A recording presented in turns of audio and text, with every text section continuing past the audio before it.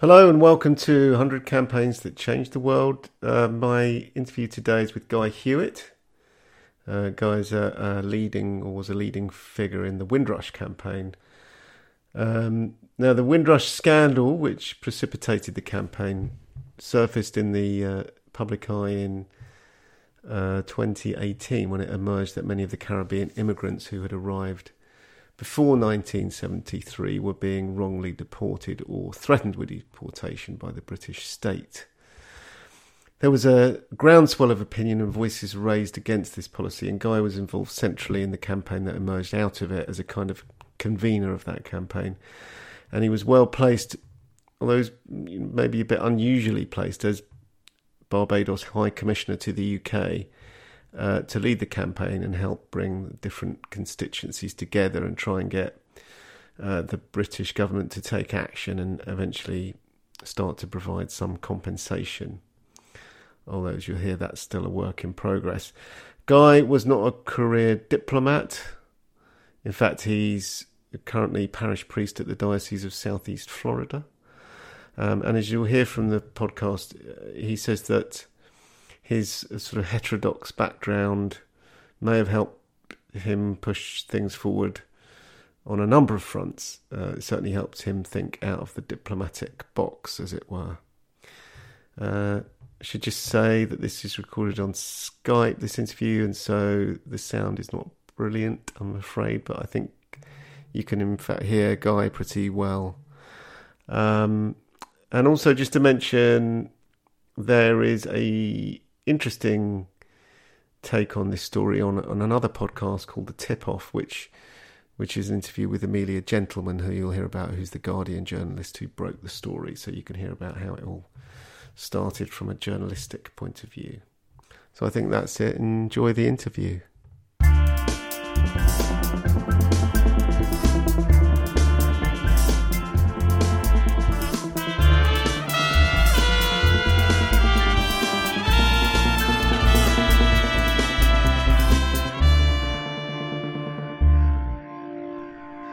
Hello and welcome to 100 Campaigns That Changed the World. I am with Guy Hewitt, who's on the line with me on Skype.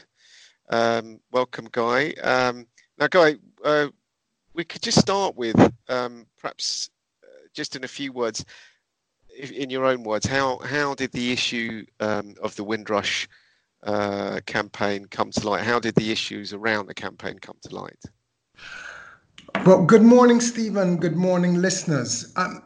The Windrush issue, in a sense, evolved over a few years. And if I can give some background, in my former role as a High Commissioner for Barbados to the United Kingdom, and the High Commissioner for St. Kitts and Nevis to the United Kingdom, we were both getting reports, anecdotal reports about people being persecuted. And this is going back to 2014, going back to 2016. But we raised this with the UK government, and we were assured that these must have been, at best, bureaucratic anomalies. And I look back in a sense and wonder how we were that naive to have just taken their word for it. But I suspected it was that we didn't want to presume that the United Kingdom would do anything untoward or unjust towards West Indians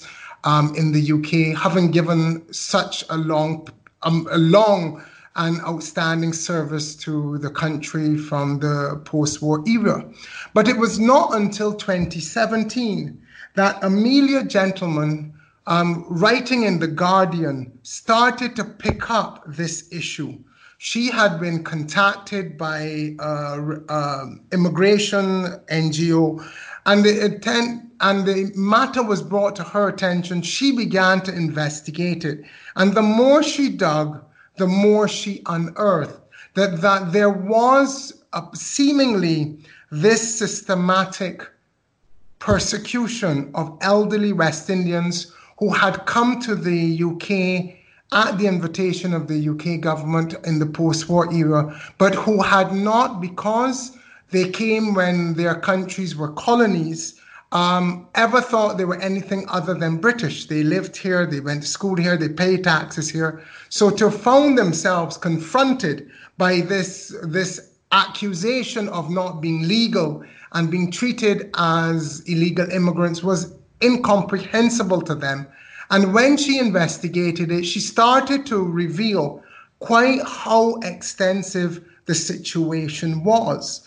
This was towards the end of towards the end of 2017. And then the Migration Observatory, which is a center at the University of Oxford, highlighted that there could be thousands of people who could have been affected simply because they had not got their status regularized prior to 1971, when the legislation was changed, not giving persons from the former British Empire, members of the former British colonies, the right to reside in the United Kingdom. Right, and so you moved quite quickly, or the campaign sort of got going quite quickly from that point on, it seems to me anyway. So you describe in your reflections on this, sort of a leading group of players, and then if you like, and then a wider coalition. How did you come to sort of form that structure? How did it sort of take shape?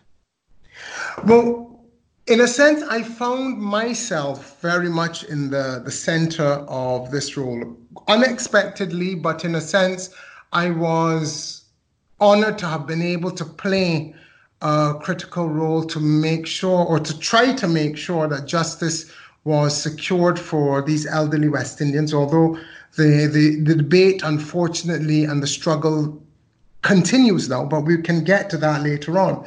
But what I was able to do was to get together with the High Commissioner for St. Kitts Nevis, two parliamentarians, Lord Ouseley, who is a member of the House of Lords and originally from the West Indies, David Lammy, who is of West Indian parentage, and then some journalists, Amelia Gentleman and Gary Young, and along with Satbir Singh and Omar Khan, who are members of civil society and work on issues of race and immigration. We came together and really tried to get a sense of the issue and to coordinate a strategy on how we could bring together the kind of pressure to bear on the UK government to make this happen. At the time, we didn't expect to get the kind of results that we did, but it was obvious that the issue was one that caught the attention of many different stakeholders, of the public at large. And within a short period of time, over in April 2018, a lot was accomplished in terms of bringing it to the fore and getting the government's attention, the government's apology, and the government's commitment to resolve this issue. Can you say a bit more about how you were structured, and you had a formal structure? Do you meet every day, every week? How are you called? Well, we were meeting informally as a group, and in a sense, I found myself playing a coordinating role simply because I felt that this was something I was there in the UK to accomplish. And if I can kind of just branch off and give that context, I found myself in my 40s, been given this great honor of representing Barbados as its High Commissioner, ambassador effectively in the UK.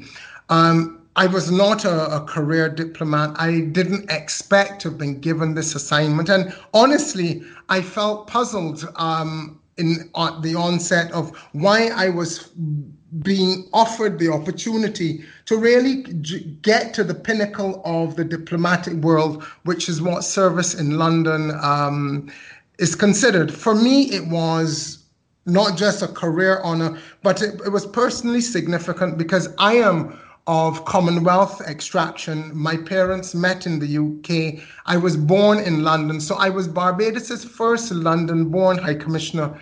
And it meant that I was able to connect with the diaspora, and I was able to connect with the Windrush issue, because I felt that this could have been my parents or any one of their friends who would have been subject to this injustice, to the threat of deportation, to detention, the loss of benefits, to the devastation of life of people who did not deserve it at the time. And so I found myself there, as I said, as a non-diplomat or non-career diplomat, really trying to work out how to address this issue. And what may have been relevant for me, because I didn't see myself within a public servant or diplomat space. I was not waiting on instructions for capitals. I saw that this matter needed attention, and I guess I had the audacity of courage to act on it. So what I tried to do was to reach out to this coalition of the willing, as I mentioned before, and then we started to coordinate with other groups. We started to coordinate with the Caribbean High Commissioners to get all of the diplomatic missions from the Caribbean on board and engaged.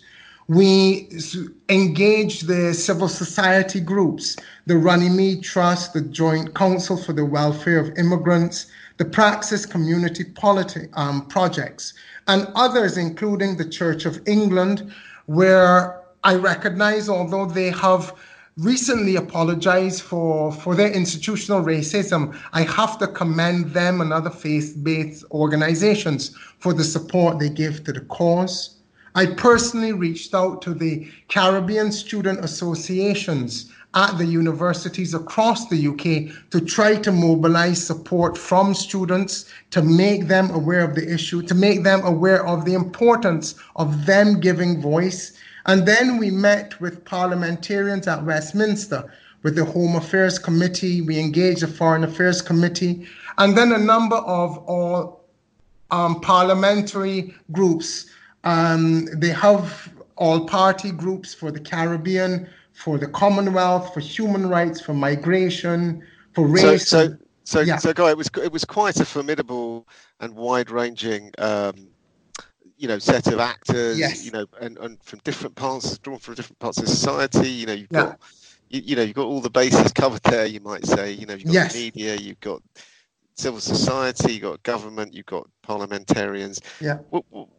Sort of faced with that range of opinion and I think, fair to say, sort of righteous anger that there must have been amongst some of the communities. Yes. The government sort of didn't respond initially, or didn't respond, or at least seemed to be delaying responding. Is that right? How did you? Yeah, go ahead. Okay, if I can give you this, what we realized is, in a number of conversations at the time with the then Foreign Secretary, the current Prime Minister, Boris Johnson, I tried to get his attention on the matter, and he was very courteous to listen, but we realized we were not getting the message across. We were not getting the government to engage the issue. The Foreign Office was trying through junior ministers to really kick the issue down the road. And we realized, though, that there was a unique opportunity in April 2018, when the UK government would have been hosting the Commonwealth Heads of Government meeting in London. It would have been the biggest gathering of world leaders in the UK ever. The UK was going to assume the role of the Commonwealth, and we saw this as an opportunity for them to affirm the Commonwealth's commitment, or the UK's commitment to the Commonwealth, to the protection of citizens and its reputation of fair play that the UK has always championed around the world.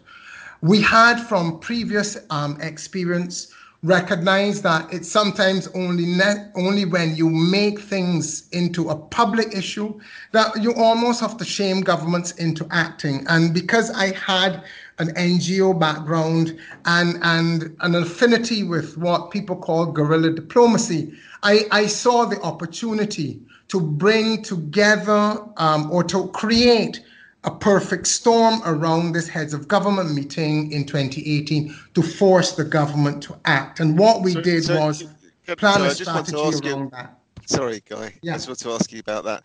So, because it's an interesting point, I think. And how quickly did you sort of realise that this wasn't an issue that was going to be solved simply behind the scenes? And would you have been satisfied? If you'd made progress behind the scenes, or were you always always feel destined to go public with it? No, that was really the consequence of not getting the government's attention. We had tried through bilateral discussions, we had tried through the meetings with the Foreign Office as the Caribbean diplomats to get this issue addressed. And we kept getting delays. We kept getting assurances it was not happening, that these were still anomalies, although we realized that given the number and given the severity of it, this had to have been something more systematic, something that was pushed through in policy. And as the Guardian newspaper kept reporting on the number of instances, on the problems people were having, we realized that this was something that the government was not willing to push act on. We understood the politics of this, that immigration and migration had become a highly political issue in the UK. Brexit was a consequence of that. And therefore, we felt the only way that we were going to get this resolved, and given that this was not just a technical matter, but the real lives were involved in it, we had to act, and we had to act urgently. So the government initially said that they didn't want to sort of move forward on it. They wanted to kick it essentially down the side of that Commonwealth Heads of Government meeting. They tried to stall. There were a number of different things. As I said, first they tried to say this wasn't an issue. Then they tried to say it wasn't a big issue. And then they said, well, we are looking into the issue. But we knew that if we allowed the Heads of Governments meeting to pass us, we would have lost a unique opportunity to get this addressed. So what we conveyed to the Foreign Office was that we would be briefing our governments to the urgency of this matter, that it required their attention because these were Caribbean-born persons, although they left before many of these countries became independent, and therefore they might have not been citizens. They were of Caribbean extraction, and we tried to get the government's commitment to take up this issue. And therefore, we worked to make sure going into the Heads of Government meeting 7 days before that we would engage the public at large through a press briefing to bring attention to this issue. Do you feel that the government sort of underestimated the campaign at this point? Yes, they did. They really did. I think there were a number of things, as I realized at the time. There was the whole incursion in Syria was happening at that time, and I think both the government, the UK government was very much focused on that, but they also thought that this probably was going to be a 24-hour news fad, and it would probably pass on quickly. But what they hadn't recognized is that there was a serious commitment on behalf of these members of the coalition to get things done. And when we launched the press briefing, which, as I said, happened in the early part of May before the Heads of Governments meeting, that coincided with a number of other things that took place to galvanize public support. We were able to get the media's attention, and I think because we recognized that many of these persons were mature, elderly West Indians who had given a life of service in the UK. And I must recognize that there were some of them who came out and were willing to be visible faces and voices to the crisis, the press got a real sense of the humanitarian plight of the people, and they took it up. It became front page, it became headline news within a short period of time. The press were equally outraged by the fact that when the Caribbean governments had asked for a meeting with Prime Minister May, she had indicated that her schedule was already full and she couldn't meet with them. They thought that it was a slight and a dismissal of the matter. And then there were other things that happened. Patrick Vernon, who is a civil society campaigner, launched a parliamentary petition that took off, and within 10 days, 100,000 signatures were secure. David Lammy got 140 parliamentary signatures to a letter to the Prime Minister calling for an injustice. The Church of England, the bishops wrote in the newspapers asking for the government to address this. And most significantly, through our coordination or corresponding with the Council of Europe, the European Union picked this up as a serious concern about how European citizens would be treated post-Brexit. And I think that really got the UK government's attention. But I would say on all fronts, in the press, from people writing in and supporting the parliamentary petition, from parliamentarians, from the churches, from the European Union, there was that coming together, as I say, almost like a perfect storm that overwhelmed the government and really forced them to give attention and take action on this issue. Right. We're just going to stop for a short break. We'll be back in a few moments.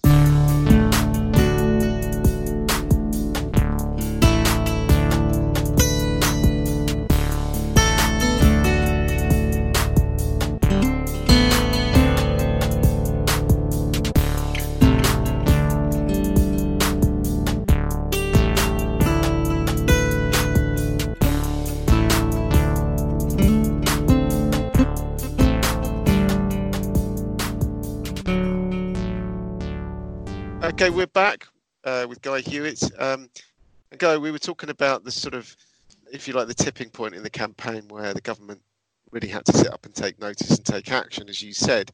Did you feel that there were any allies in the government, either civil servants or politicians that you could work with, or that would sort of more friendly to your position? There were amongst some of the parliamentarians, I think generally, it's important to point out that a lot of people did not recognize the magnitude of this situation. Yes, it was happening in the Home Office. Yes, it was, in a sense, being reported in the press. But people kept thinking in the public that this was still an anomaly. And when everything, in a sense, came together and the story really broke in the middle of the middle of April 2018, that's when it really caught people's attention. We were getting informal support, in a sense, on engagements with some people supporting the Conservative Party MPs within the party and within Parliament. But the government itself, as I said, I think felt that, and if you have to appreciate at the time that this issue was triggered by Theresa May in her previous role as Home Secretary. So it was really a consequence of the actions and her policies about creating a hostile environment for illegal immigrants that the West Indians got caught up in. And unfortunately, the civil servants had recognized this. They had briefed the Home Office at the time that there were going to be these consequential impacts on innocent people, but it was pushed through. And it was pushed through largely, as I said, because I believe that Theresa May at the time saw immigration as her way of gaining access to the leadership of the party and to Downing Street, and basically pursued it as a political agenda. What we were able to do is once the matter broke, we were able to get the engagement of the then Home Secretary, Amber Rudd. And to be fair to her, she was very accommodating. She met with myself. She met with my colleagues. She made the commitment to try to resolve the issue. But regrettably, through information she provided to the Home Affairs Committee, she was forced to resign simply because she had misled Parliament and gave them the wrong information. But at that time, we felt that we had got her engagement and that the government had finally understood what the situation was and was willing to put things in place to address it. The Home Affairs put together a task force, a Windrush task force, and we got a team who were committed to try to address this. And after that, although there were teething problems and a number of hiccups, we started to see some action. People started to get their status regularized. People got British citizenship, as the government committed to. But it was really the consequence of the pressure that was brought to bear by this coalition of the willing to try to get justice for these West Indians in the UK. Yes, and it's in some ways this sort of follows a narrative of, as you say, a perfect storm, almost like a perfect campaign. But there must have been times in which you thought that, you know, things were going backwards, or indeed where the coalition that you put together had disagreements.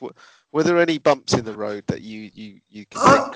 I wouldn't. No, actually, the thing about it, and without, we really felt that there was the hand of Providence was with us because of how well things came together. In these situations, normally, as you say, there are pitfalls, there are setbacks, there are disagreements, but everyone was committed and united on the need to do it. There were a few technical issues. When the parliamentary petition was written by Patrick Vernon, it was talking about an amnesty, and some of us felt that did not adequately reflect the situation, because asking for an amnesty suggested that people were not entitled to be there, that they had done something wrong, that we were asking the government to give them favorable consideration when we were just simply asking the government to give them their rights. So from that point of view, there were some small things that were not perfectly aligned, but we recognize that in life, in all campaigns, things never come together perfectly, but we were willing to go forward and we were willing to work together to make this happen. And I must say, yeah. Sorry. So you talk about in your reflection the role that Jamaica was perhaps the one of the Caribbean countries that was slightly lagging. No, one of the things that we had the challenge with was the fact that the Caribbean High Commissions were somewhat wary of how far they could take this issue. We had sought guidance from capitals. It is what diplomats normally do when issues emerge. We had not gotten the engagement of our capitals. We had sought a statement from the Caribbean Community, CARICOM, earlier in the year when they met in February 2018 to give us support for this. And that was not forthcoming. But what, therefore, we had to do as diplomats was to take it upon ourselves to act on this matter. And to a certain extent, for the benefit of colleagues, former colleagues of mine who were career diplomats who are more conservative, what had started out as really a campaign strategy was toned down to a press briefing in order to satisfy, I think, the requirements of traditional diplomacy for us not to be seen to be taking on a host government or a host country publicly. But we knew that we had to act. within there was a challenge with Jamaica, and it happened for a number of reasons. The government of Jamaica, the ruling party in Jamaica, is a sister party of the Conservative Party. Jamaica has been seeking bilateral assistance from the UK. Jamaica is seeking bilateral programs from the UK in terms of the supplying of nurses and other staff. And I think because of that, they were not willing to press as hard or be as vocal as they should have been, in my opinion, simply because the largest constituency affected from the Caribbean were Jamaicans. The next largest group were Barbadians, which is why I got so directly involved. And we were disappointed when we finally got the meeting with Prime Minister May at the time, and got all of the Caribbean leaders together to meet with her to address this issue. When we got her assurance that it was a priority, we were disappointed then to learn that there was a bilateral meeting prior to that with the Jamaican government, and that had not been shared with us, nor was there any attempt made to try to coordinate the Caribbean position with the Jamaican position. And I think that has been an unfortunate consequence. And we see that playing out now, even with the recent deportations, that the government of Jamaica has not been as vocal as I feel it could have been and it needs to be to represent the interests of its citizens who are still facing unjust treatment in the UK at the hands of the Home Office. Did you come under any personal attack or pressure? Did you at any time feel like you were being got at?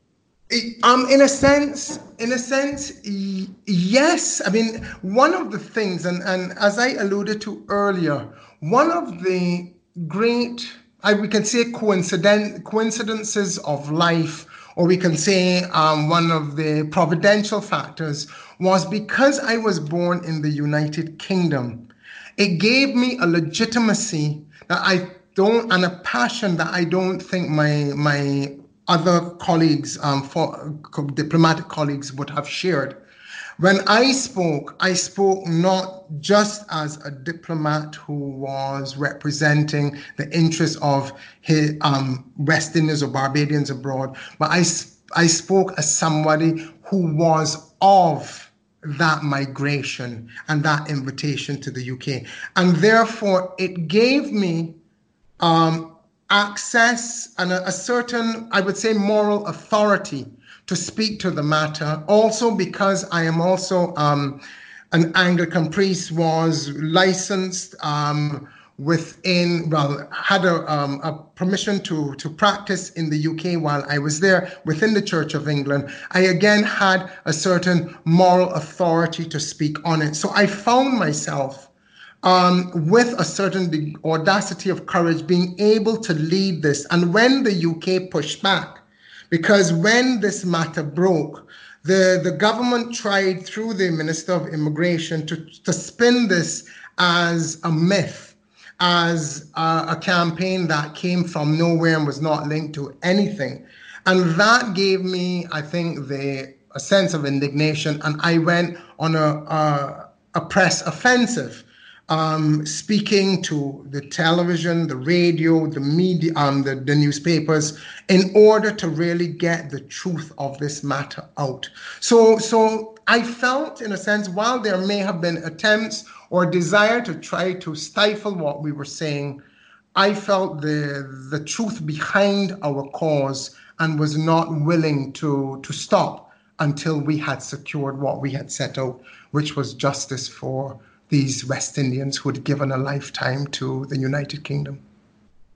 Did you ever get any feedback or retrospectively hear from anyone close to the government about what it was that led to the change? What, was it just literally the embarrassment of the coverage that there was and the media noise, or could you pinpoint anything that was the sort of key to the one change? of the things that emerged in conversations subsequently was that I don't think in the government there was an awareness of the extent of what had happened. And I think that was really, and ignorance is no excuse. I honestly think that although this was a policy, and although the government said it was unintended consequence of their policy on illegal immigrants, and that has been challenged, I don't believe, or I don't want to believe, that they had an awareness of how many people had been affected and their lives devastated by this. People subsequently, or during and subsequent to the Windrush scandal, did speak to me and in a sense affirm their commitment to make sure that all will be done to make this situation, to resolve the situation. But unfortunately, and in today's press in 2020, the matter has not been resolved. The compensation is not being paid. There are people who are still struggling to get their situation, their status regularized. And unfortunately, I would say since my departure from the UK, my colleagues in the Caribbean Diplomatic Corps have not pushed this forward with the strength that they would have. I think simply because I was willing to work with and support anybody who was willing to fight.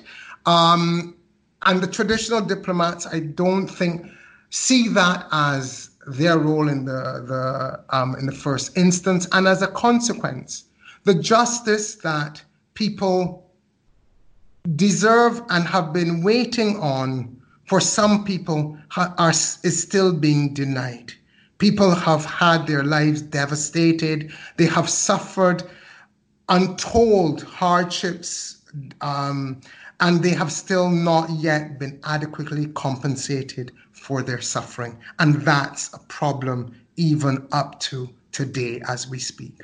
Yeah, and it plays into a couple of other issues. One you've already mentioned, which is obviously the treatment of European citizens post-Brexit. But the second one, which is very live, and I don't know whether you're across this issue at the moment, Guy, but there's a lot of quite a lot of media coverage about the government policy of deporting convicted criminals to, there's a flight, I think, to Jamaica this week. So that Windrush has come up in the context of that again, and I think David Lammy's been very outspoken about that and the sort of sweeping up of all sorts of people under this deportation law. So it does seem like the campaign can morph into different sort of fronts, and it is still live, but as you say, it doesn't have the dynamism that it had. And Steve, one of the things that I pointed out during the Commonwealth Heads of Governments meeting in 2018, the UK was trying to have a similar deportation policy with India. And the Indian government took a very different and much harder stance with the UK. And they said, look, these people who have been living in your country all these years are not problems that we have created for you. They have lived, they have been socialized, they have committed crimes because of your context. And therefore, the government of India said, we are not willing to accept them unless we are satisfied that they really belong back in India. And I think the government of Jamaica can take a tougher line with the UK government about accepting these persons, because people cannot be deported without travel documents, and it means that the country receiving them, in this case Jamaica, would have to provide travel documents for people to board an aircraft. So the government does have some latitude to be able to say to the UK, we don't believe this is right. It should not require a court to say that this is unjust. The Jamaican government, as the Indian government said, we would look at each deportation on a case-by-case basis and come to a determination whether we think this is appropriate. But as I mentioned earlier, Jamaica has strong bilateral interests in cooperating with the United Kingdom, and as a consequence, I think they are unable to take the kind of principled positions that they would like to, because trade and economic issues have muddied the water. Yes, as is often the case. Well, Guy, I think it's been a fascinating story to listen to, and I think you've been an interesting subject as well, as an unusual sort of campaigner, diplomat. So I just would thank you so much for your time today, yes, it's been really a privilege. And thank you, Stephen. It has been a privilege not just talking about this with you, but really having been able to be there and be part of securing justice for people who deserved the love, the respect, the consideration of a country that they gave so much to.